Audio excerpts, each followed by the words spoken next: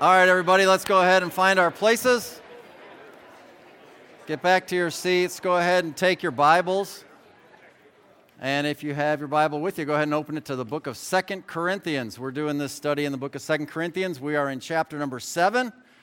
We'll be finishing chapter number 7 today. As you're getting that ready, let me start off just by setting this up by asking you a question. Let me ask you this. If and ever you find yourself in a situation where you and your spouse are upset with each other, I know that probably never happens to you, but theoretically, if it ever did, how would you react? How would you respond? What would you do? Are you the type that would fight and yell and attack them? Don't answer, holy cow. And don't elbow the person next to you.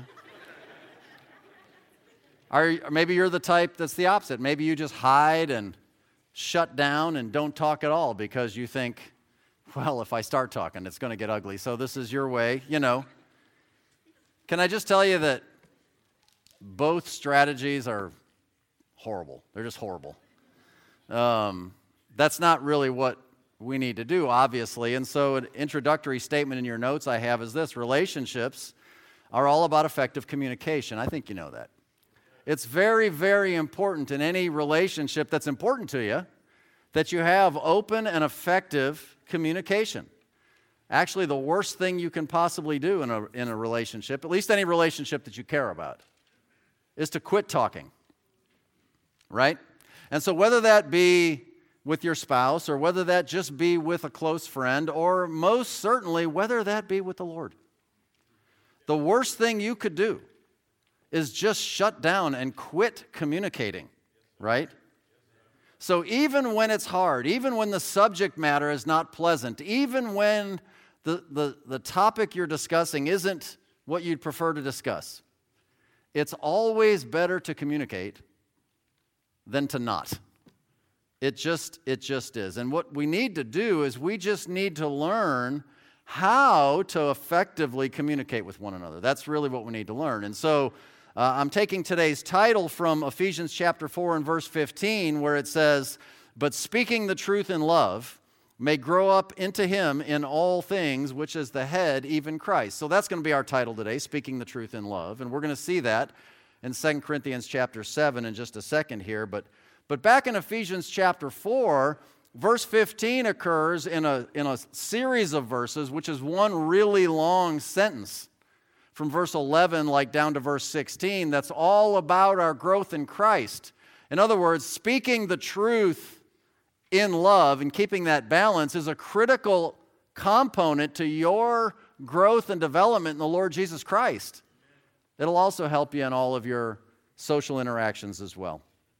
But today what we're going to do is we're going to address this idea in the context of ministry, because that's what 2 Corinthians is all about. 2 Corinthians is all about ministry. And ministry, although recently we've done a really good job of emphasizing to you all the importance of evangelism, the importance of sharing the gospel with people who don't know the Lord so that they can have the chance to know the Lord and have eternal life secured before it's too late for them.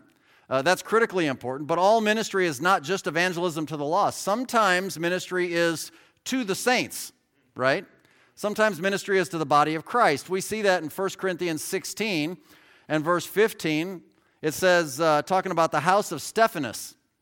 And this guy, it says that he was the first fruits of Achaia and that they have addicted themselves to the ministry of the saints. Now, a lot of people are addicted to a lot of things, but that's something you can be addicted to. You can be addicted to the ministry, right, of the saints. Now, what's odd about this is that frequently and surprisingly, the ministry to the body of Christ sometimes can be the hardest one to carry out. Like you wouldn't think so. You'd think it'd be easier because everybody agrees, everybody believes the same stuff, everybody's on the same page, everybody's pointing in the same direction, but it doesn't work out that way. And sometimes it's hard, and sometimes it's harder than working with lost people. And you say, well, why is that? Well, I think the reason is because when we look around the family of God, the truth of the matter is we expect more from each other, don't we? Like we expect that if you've already surrendered your heart and life to Jesus Christ, we expect that if you're a student of the Bible, we expect that if you say you're a disciple of Jesus Christ, that there's a certain standard of behavior that you're going to follow in your life. And when you don't follow that standard of behavior, it's more frustrating, it's more disappointing, it's more hurtful. We expect lost people to act like lost people. Lost people act like lost people, and we're like, oh, they're just lost people. They don't know any better. Right? So you have tolerance for them, and sometimes we don't have tolerance for each other. And this is a challenge, right? This is a real challenge that we have. And I would say that especially when a brother or sister in Christ, especially when they want to, promote or advertise themselves as being very mature, and then they behave in ways that are very immature, well, it's a challenge. Well, as we've come through 2 Corinthians, every chapter's had a different theme, and these themes deal with the different aspects of ministry that the Lord wants us to know about. And the theme for chapter 7 we saw last week is the idea of comfort. And that's what we're going to see as we wrap it up today as well. And the idea is that we need to have comfort. It's necessary, and we need to make it available and in action in our lives as ministers of Jesus Christ. And the reason why that's so critically important is because, well, ministry can be uncomfortable.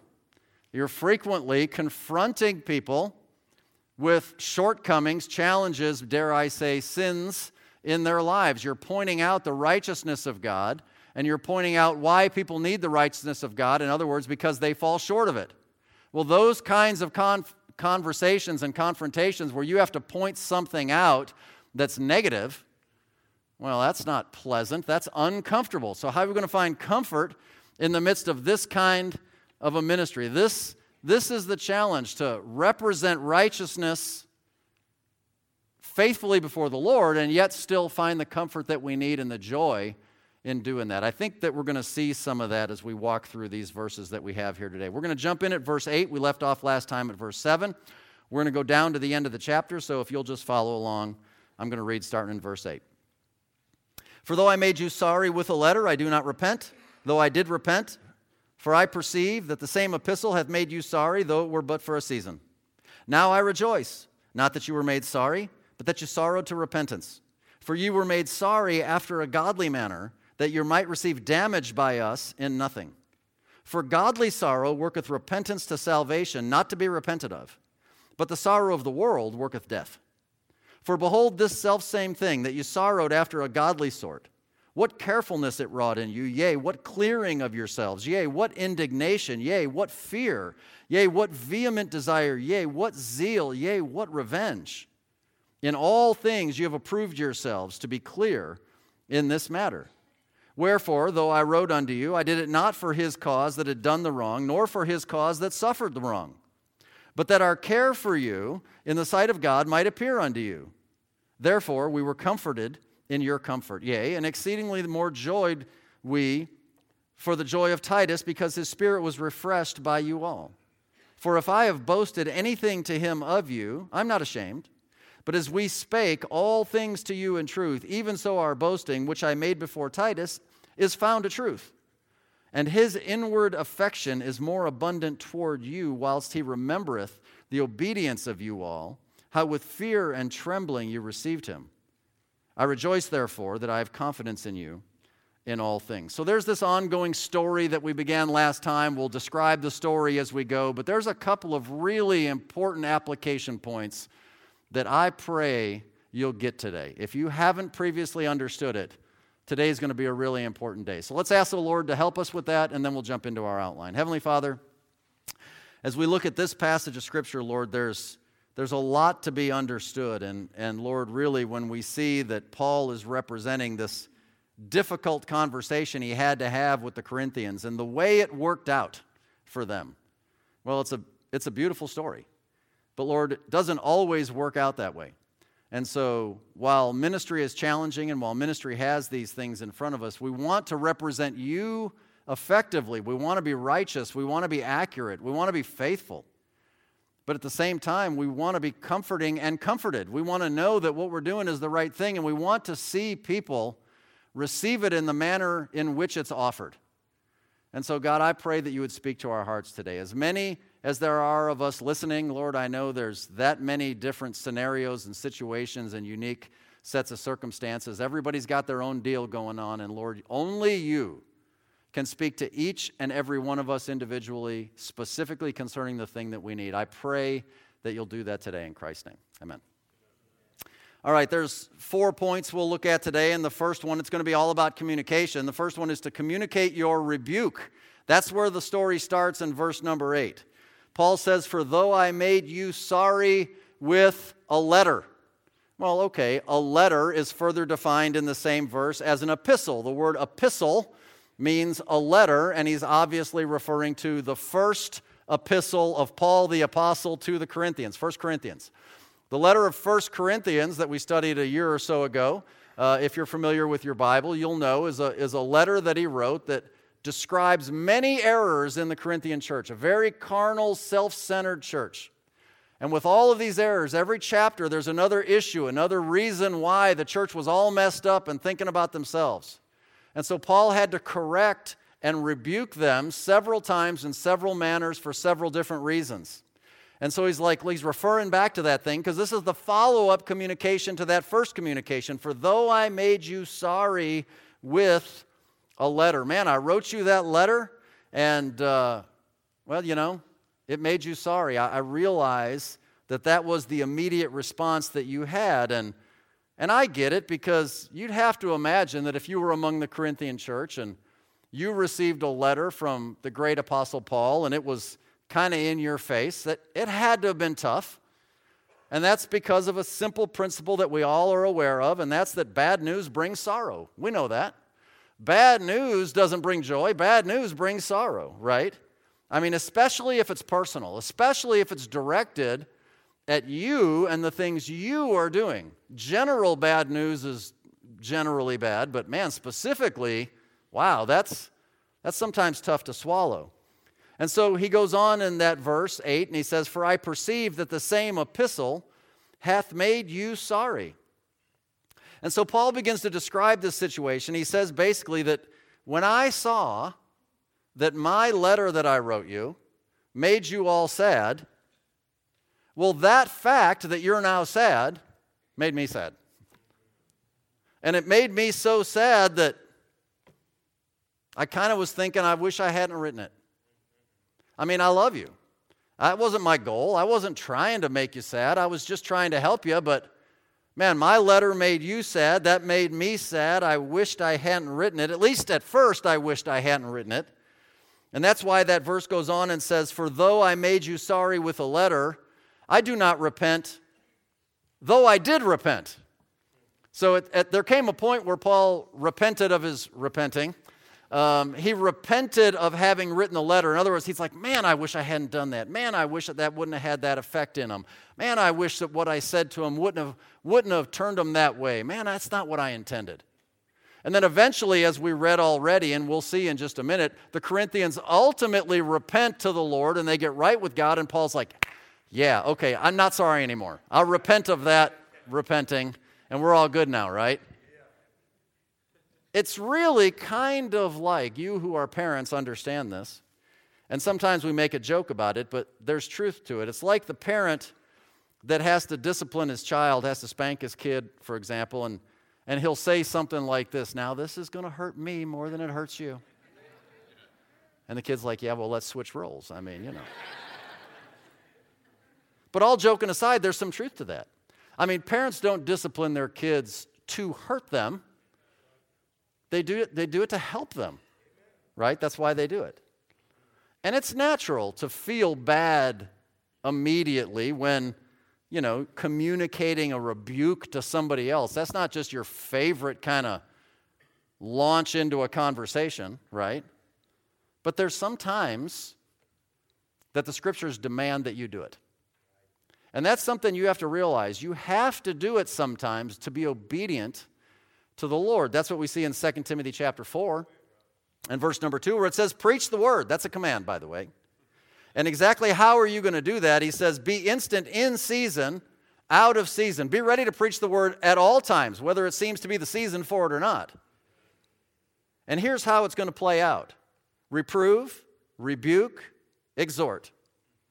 with all long-suffering and doctrine. And you've heard it said before that, 2/3 of all biblical preaching ought to be negative, reprove and rebuke. And then you've got the exhortation at the end.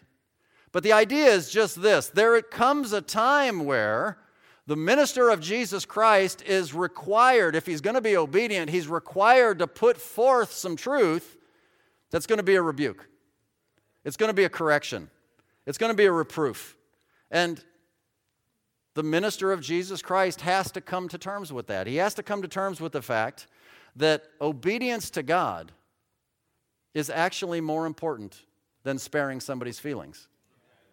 Now, we're going to get to a balancing point, because the truth of the matter is I'm not advocating, nor should anybody consider advocating, joining the Jerks for Jesus Club and being self-righteous about it, because we've all known people like that, and we don't like them, right? And so that's not what we're talking about. But the idea is that sometimes you're doing the right thing, and somebody's going to get twisted, and you're like, well, I hate it, I do, but I have to do the right thing. And so Galatians chapter 1 and verse number 10, for example, Paul makes this statement: "For do I now persuade men or God? Or do I seek to please men? For if I yet pleased men, I should not be the servant of Christ." So if you carry out your ministry, and by the way, there are church growth experts writing books and making millions of dollars in this country, in this world, that are writing books about how you can set up a ministry that'll be huge, and all they're doing is pleasing men. All they're doing is tickling their ears. All they're doing is telling them what they want to hear and giving them self-help, feel-good stuff. And by doing that, they disqualify themselves from actually being a minister of Jesus Christ. Communicating a rebuke to somebody else is hard. And especially when you actually love that person, right?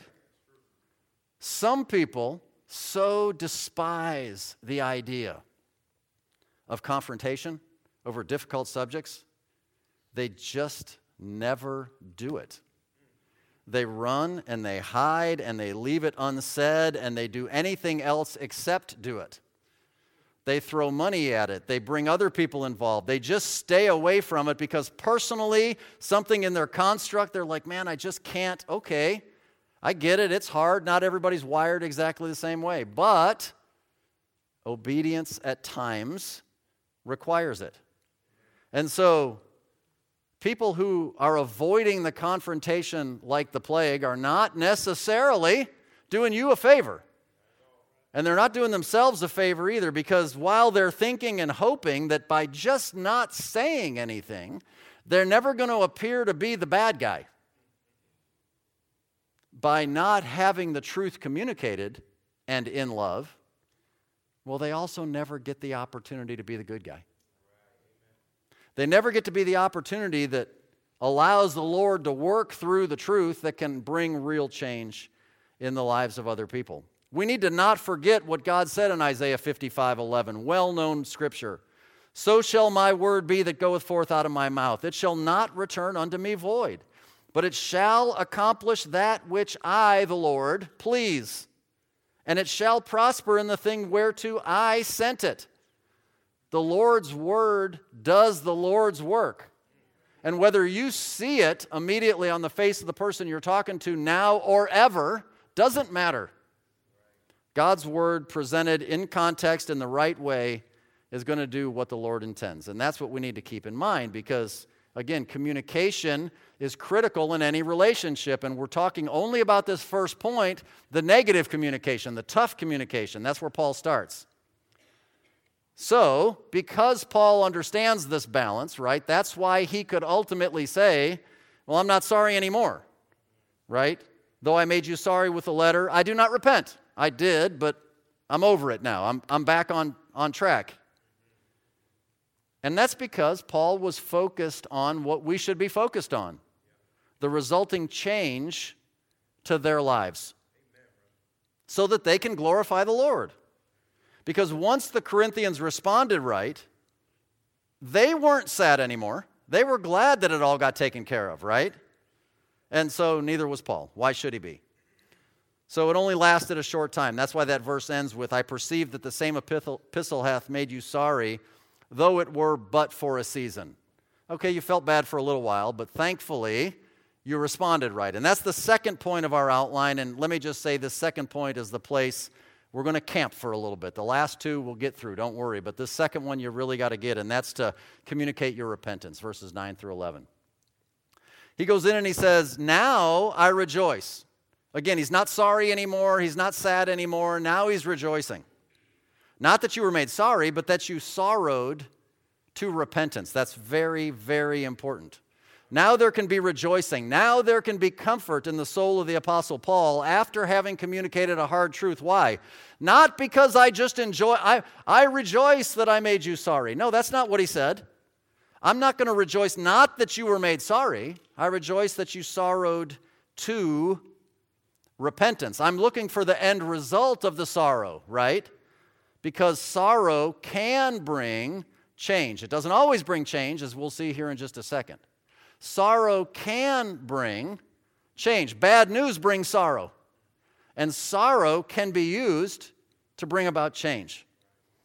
Because when your sorrow, as a result of hearing some hard truth, drives you to seriously consider what's going on in your personal life, to the point where you realize, yeah, I messed up. It's time for a change. That's repentance.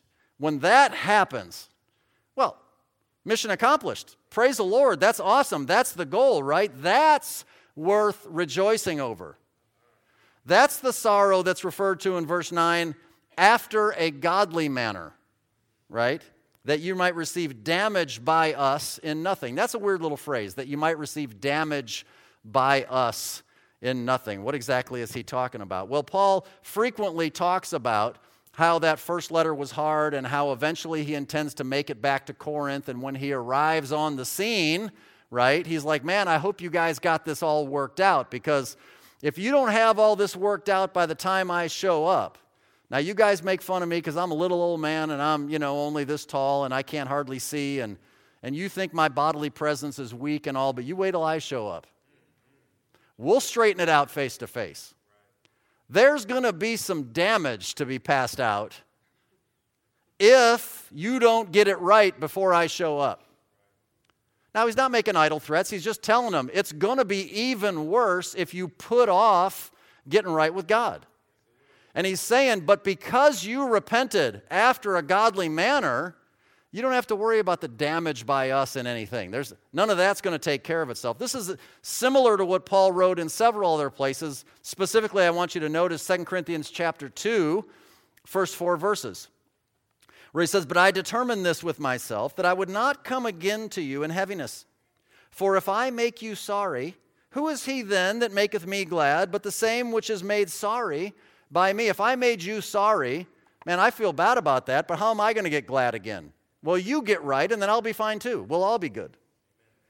And I wrote this same unto you, lest when I came, I should have sorrow from them, of whom I ought to rejoice, having confidence in you all, that my joy is the joy of you all.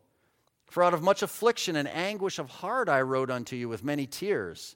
Not that you should be grieved, but that you might know the love which I have more abundantly unto you. And so Paul begins to set up this critical lesson. If there's a lesson in this chapter that you got to get this lesson. And it comes in verses 10 and 11. And it basically sets up a very important comparison and contrast. So in your notes, I set it up like a table. And so on the left side of your table, the first thing, because I know the blanks look the same right now, it's this: godly sorrow brings life. The left side of your table. Godly sorrow brings life. And that's literally what it says. That the godly sorrow worketh repentance to salvation. Not to be repented of. Once you get that taken care of, there's no need to repent of that decision. You receive Christ as your Lord, you're ever going to repent of that? That'd be foolish. No, listen, this is the decision that brings life. Salvation is life. Amen. But verse 10 goes on, but the sorrow of the world worketh death. So on the right side of the column, worldly sorrow brings death. You need to see that the Lord is very clear that all sorrow is not the same. All sorrow is not created equal, right? There are two categories. You have godly sorrow and you have worldly sorrow. And godly sorrow brings life, and worldly sorrow brings death. The worldly sorrow is the kind of sorrow that most people are very familiar with. This is the thing that brings emotional distress, worry, anxiety, depression, and depending upon the severity and the circumstances, well, it'll lead you to an early grave. That's what will happen. But what you need to understand is it's not about your emotions. It's not about how you feel in the moment. It's all about what are you going to do with it when you get the truth. What are you going to do with the truth that's been presented to you? And that's why it's important for you to be in church weekly. That's why it's important for you to hear the preaching of God's Word. That's why it's important for you to be reading the Bible regularly and talking to the Lord regularly, because you can't shut down the communication. You need to let the Lord speak to you even if it's hard. You need to speak to Him even if it's hard. You need to do it to keep that relationship healthy. So let me explain the difference in a little more detail. Back to the left side of the chart. The godly sorrow is you being sorry for who you are. It's you being sorry for who you are. And we have, some examples of that. Isaiah chapter 6 and verse number 5. This is the story of Isaiah where he gets that vision up in the third heaven and he's before the throne of God and the cherubim are singing holy, holy. And this is the story that's going on. And so he sees this great vision and, the Lord says, whom shall we send and who will go for us? And the immediate response of Isaiah in the presence of a holy God is this, verse 5. Then said I, woe is me, for I am undone, because I am a man of unclean lips, and I dwell in the midst of a people of unclean lips, for mine eyes have seen the King, the Lord of hosts. This is the exact same kind of reaction that we get from Job in Job 42 and verse number 6, because this is the end of the story of Job, if you're familiar with Job, right? He had all the wealth and riches and pleasures of life, and the devil makes a deal with the Lord, and he allows the devil to take away all his stuff and his family, and he goes through this terrible time, and he's got these miserable friends that give him terrible counsel, and if you feel bad for yourself, read Job, feel better about yourself. But by the time you get to the very end, you're reading along and you're thinking, Job is, God bless him. He's doing the best he can. Circumstances are stacked against this boy. But at the very end, he really does cross the line with the Lord and he really does blow it. And finally, the Lord himself steps in about chapter 38, 39, 40, 40. And then the Lord starts telling Job all of Job's problems. And when Job, I want you to get this, just like Isaiah, when Job heard from the Lord, because Job's friends had been riding him and riding him and riding him. You got problems because you're a sinner. You got problems because you're unrighteous. You got problems because you're a hypocrite. You got problems because you're a fake. The truth of the matter is those weren't true. And they didn't affect Job at all. But when Job heard from the Lord, in verse 6 of chapter 42, he says, wherefore I abhor myself and repent in dust and ashes. He repented for who he was, not something that he did. Isaiah repented for who he was, vile, filthy, profane, in the presence of pure, righteous holiness. That's godly sorrow. Godly sorrow hears the message directly from the Lord. It doesn't matter if he uses a human to present it to you. You hear it from the Lord and you repent of who you are. But that's not worldly sorrow. I think you know the next blank's on the right side. The worldly sorrow is you're just sorry for what you did. You're sorry for what you do. You're sorry that you got caught. Prisons are full of people with worldly sorrow. Oh man, dang. I almost made it. They're sorry they got caught. But given half a chance, they'd do it again. They'd just be smarter this time, right? They haven't repented for who they are. That's the repentance, that leads to death. They regret. They receive this message. They receive some version of condemnation or judgment. They receive some sort of a rebuke. They receive it only from other men. And when you receive whatever it is that's being communicated to you only from men, if it's only from men, you kind of don't care. I mean, you kind of take it and let it go. But when you know it's the Lord, you're like, wait a minute. I got to stop here a second. I got to think about this one. Well, listen. Let me give you some Bible examples. Back to the left side of the column. A great example of repenting over who you are is the Apostle Peter. The Apostle Peter. And in Matthew 26, we have the story where, he denies Jesus 3 times, and then the cock crows, and he finally realizes what Jesus said is right, and he said he'd never deny him, but then Jesus said, you're gonna, and then he did. And what you have here is a situation where he says in Matthew 26:75, when that happened, and Peter remembered the word of Jesus, which said unto him, before the cock crow, thou shalt deny me thrice. And what did he do? And he went out, and he wept bitterly. He repented. He was so sorry for who he was before the Lord Jesus Christ. Think about Peter. Peter's the guy who would have boasted, Lord, I'll forsake you. I'll never forsake you. Lord, I'll go all the way with you. And Jesus is like, no, Pete, you're not going to do it. You're not going to do it. And he was sure that he would. He was very self-confident. And then he realized, yeah, I'm just as bad as everybody else. I thought these other losers would forsake him. But I'm the big loser. I've forsaken him too. But you know what? That repentance of Peter, that brought renewed life. Because it wasn't that much longer, right? Because then Jesus is crucified, buried, resurrected, and he's in his resurrected body. And Peter goes back to his profession. He goes back to fishing. He's back by the seaside at the end of the Gospel of John. You know the story. And Jesus is on the shore, and he's frying up a fish, and Peter's out there, and he sees Jesus, and he jumps out of the boat, and he swims in real fast, and Jesus is there, and they're pretty sure it's Jesus, but they didn't want to say nothing, and Jesus frying up a fish, and he says, hey, Pete, look, lovest thou me more than these? I'm going to give you another chance, Pete. Do you love me more than you love the fish or your profession or any of the other stuff going on in this world? And he's broken. He's like, Lord, you know that I love you. Well, feed my sheep. Then he waits a minute, I don't know how long, and he says it again.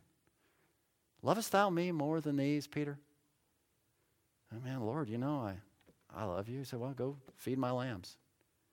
Well, then Jesus comes back a third time, right? And people like to make mention of the fact that, well, Peter denied Jesus 3 times, and Jesus restored him 3 times. And ultimately, who's the Apostle Peter? You go forward a few weeks past the day of Pentecost in Acts chapter 2 and into Acts chapter 3 and Acts chapter 4 and Acts chapter 5. And Peter's the guy who's doing all the preaching. Peter's the guy who's leading the crowd. Peter's the guy who's standing up in front of everybody and proclaiming the word of the Lord. Listen, this kind of repentance in Peter's life brought renewed life to him because he recognized who he was and he needed to radically change. But on the other side of the column, an example of worldly sorrow bringing death, that's Judas Iscariot. And you know the story of Judas, right? Judas was one of the apostles also. But he's the guy who ultimately then kissed Jesus on the cheek and turns him over to the officials so that he can be beaten and ultimately tried and crucified. I mean, it was Judas that betrayed Jesus at this unbelievable juncture. And you go a few verses down from that verse we read about Peter at the end of Matthew 26 and the beginning of Matthew 27, verse number 3, it says this. Then Judas, which had betrayed him, when he saw that he was condemned, when he realized he was busted, repented himself and brought again the 30 pieces of silver to the chief priests and elders, saying, I have sinned in that I betrayed the innocent blood. And they said, what is that to us? See thou to that. And he cast down the pieces of silver in the temple and departed. And he went and he hanged himself. Because he was just sorry that he got caught. He was sorry that it didn't work out. And worldly sorrow brings death. And that's Judas Iscariot. Oh, I could give you other stories from the Bible. We could talk about the prodigal son. The prodigal son that went off and wasted his father's goods and riotous living and Ultimately, he comes to the end of himself and he repents of who he is. Luke 15:18, and I will arise and go to my father and say unto him, Father, I have sinned against heaven and before thee. I am no more worthy to be called thy son. That's the right attitude. Make me as one of thy hired servants. And you know the story. The father runs and embraces him and throws a party. Man, my son was lost and now he's found. That's godly sorrow. Works repentance to salvation, to life. But you get a guy in the Old Testament like Pharaoh, who constantly did stupid stuff and was sad when it didn't work out his way. Like in Exodus 9:27, Pharaoh called after Moses, this is during the plagues, right? And said unto them, I have sinned this time. I sinned this time. It's not like I am a sinner. All right, I kind of probably went a little far on this one. Nope. What did that bring to Pharaoh? It brought death. It brought death. Think about it for a second. Both Judas and Simon Peter were apostles. They both healed people. They both ministered to the Lord. They both walked with Jesus for 3.5 years. They were both baptized with the baptism of John. They both betrayed Jesus. They both repented, they both confessed, and they both made restitution. But Peter's repentance was godly. And he's with the Lord today. Eternal life. And Judas' repentance was worldly. And he went, the Bible says, to his own place. Eternal death. His own place is not the Lord's place prepared for him. It's hell, which Matthew 25:41 says is prepared for the devil and his angels. Judas went to his own place. You see, this is the difference, and you need to get this. Again, we're going to spend a lot of time on point number 2 because this is so important. This is the difference between conviction and guilt. You have to get this. This will help you in your life. The difference between conviction and guilt. How do you know? You're feeling that stirring inside. You're hearing a little voice. How do you know when it's God convicting you of sin? Or it's the devil trying to make you feel guilty for your sin? How do you know the difference? Well, worldly sorrow brings guilt, right? A person under worldly sorrow may say something like this. I've made a mess of things. I've ruined my life. My life's messed up. I'm doomed. I can't do anything anymore. I'm a failure. I've never been anything. I wish I was dead. You see, the end of that road of just feeling guilty is death. The end of that road is I'm useless. I'm a failure. Why bother? I might as well quit. If the end result of whatever it is you're thinking you're hearing is causing you to consider stopping and quitting and turning it in and not walking with the Lord anymore, that's the devil. Because that's what he wants you to do. But conviction of sin is different. Guilt is very general. You're generally useless. But conviction is very specific. The Lord will put his finger on your life in that specific area and he's like, yo, Jeff, we got to get this cleaned up. I mean, you might have other issues, but for now, let's just do this one. And if you'll take care of this one, well, we'll be fine. We'll move on. We'll do just great. So godly sorrow brings conviction of sin, specific. A guy feeling godly sorrow is still going to feel bad. He might say something like this. I've never been any good. I'm no good right now. I'm never going to be any good. At my very best, I'm probably not worth shooting. Unless God does something for me and to me and with me, I'll never be worth a dime. So from now on, I'm just going to trust the Lord alone. You see the difference? As a result, I'm going to stop trusting in me. And I'm just going to trust in him. And I'm going to turn it over to him. It's the conclusion that leads you to trust God and to change. That's from the Lord. That's godly conviction. So with worldly sorrow, you work to straighten things out yourself. And that never works. But with godly sorrow, you surrender and ask God to take care of the details. And that always works. That always works. So there's some life-giving results of godly sorrow. And I'm just going to read through that list in verse 11 quickly and just give you some thoughts. So careful to do right. Now you're careful as a result of that kind of repentance to salvation to do what's right. And the clearing of themselves by showing their disapproval of sin, you're released from that sorrow. You're indignant, you're angry over the sin and the failure. The fear of God has grown in you, and you no longer have the fear of man or the fear of public opinion. You just fear God and you want to please Him. What vehement desire to get things right. What zeal to carry out that vehement desire. And what revenge, which ultimately will be meted out against the devil. But in the meantime, you could say it was demonstrated in the legitimate biblical application of church discipline to that guy that was referred to in 1 Corinthians 5 who was in, adultery, fornication, sexual sin. That kind of revenge, by the way, is not personal. It's holy. It's holy. So speaking hard truth to people can have positive results. Amen? But for that to happen, you have to communicate it the right way. You have to have the right motivation. And that's point number 3. Communicate your reason. This is verse number 12. Wherefore, though I wrote unto you, I did it not for his cause that had done the wrong. Again, the context is that guy in 1 Corinthians 5. Nor for his cause that suffered the wrong, but that our care for you in the sight of God might appear unto you. Paul has the opportunity here to communicate the reason behind why he had to communicate the rebuke, right? So the guy who was caught in adultery with his stepmom, yeah, I know, it's weird.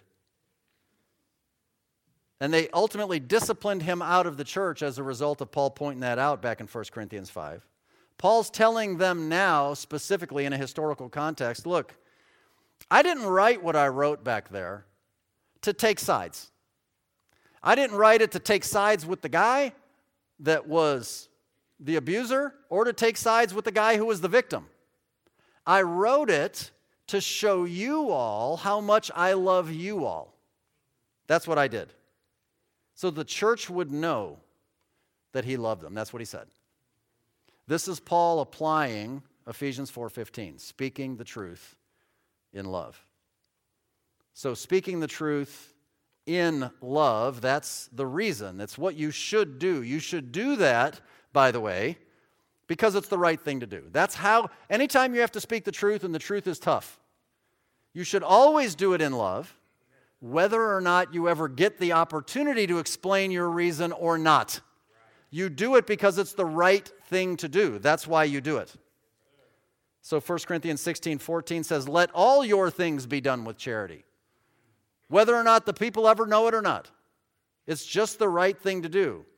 And at the end of the day, you can say, God is the witness. I mean, you may never be a witness to the fact of my motivation, but God is. And that's the type of thing that Paul said to the Thessalonian church, 1 Thessalonians 2:3. For our exhortation was not of deceit, nor of uncleanness, nor in guile, but as we were allowed of God to be put in trust with the gospel, even so we speak, not as pleasing men, obviously, but God, which trieth our hearts. For neither at any time used we flattering words, as ye know, nor a cloak of covetousness. God is witness. In other words, you may not ever recognize or realize the real reason and motivation behind what we do and how we do it. But you know what? I can rest and I can get comfort from the fact that God knows. God knows why I did it.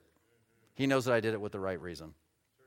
And whether you get that chance or whether you don't get that chance, I mean, when you first present a rebuke to somebody, listen, I get it. It's going to hit them kind of like a shock. They're probably going to be a little put off. They may get ticked. They may walk away and not talk to you again. All kind of different responses could occur. What you need to do is just make sure that your reason is right. Right? Make sure that you're doing it for the right reason. But, like Paul, sometimes you actually do get a chance to tell them what your true motivation is.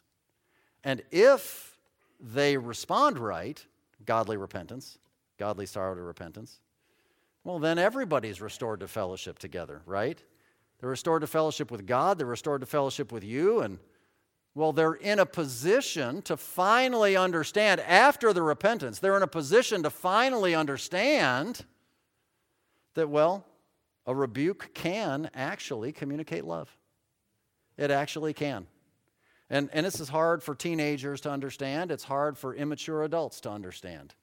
But it can be that way. Jesus Christ, in his brief letter to the Laodiceans in Revelation chapter 3 and verse 19 says this, "As many as I love, I rebuke and chasten."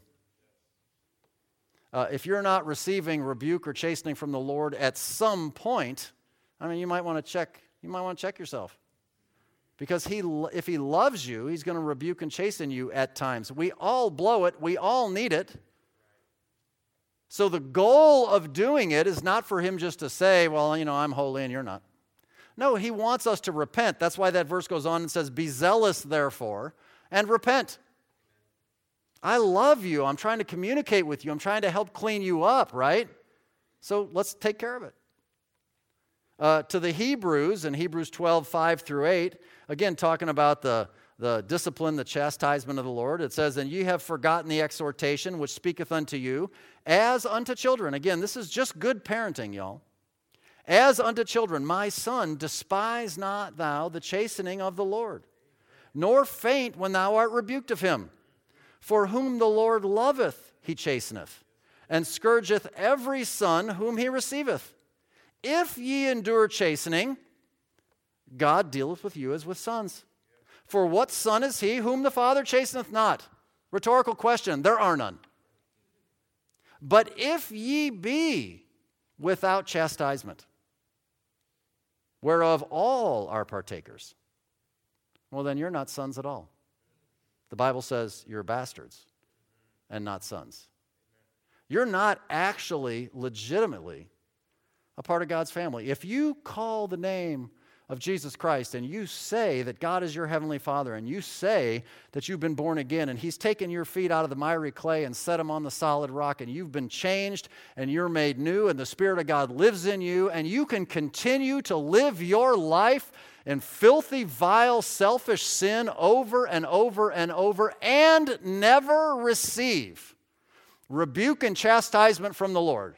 You just get away with it. Life is just, hey man, I bought my get out of hell free card. I prayed that little prayer when the guy talked to me. Then I forgot about it ever since, and I'm living for me, baby. You live your life that way and trouble doesn't come your way? Friend, you might need to revisit that salvation thing.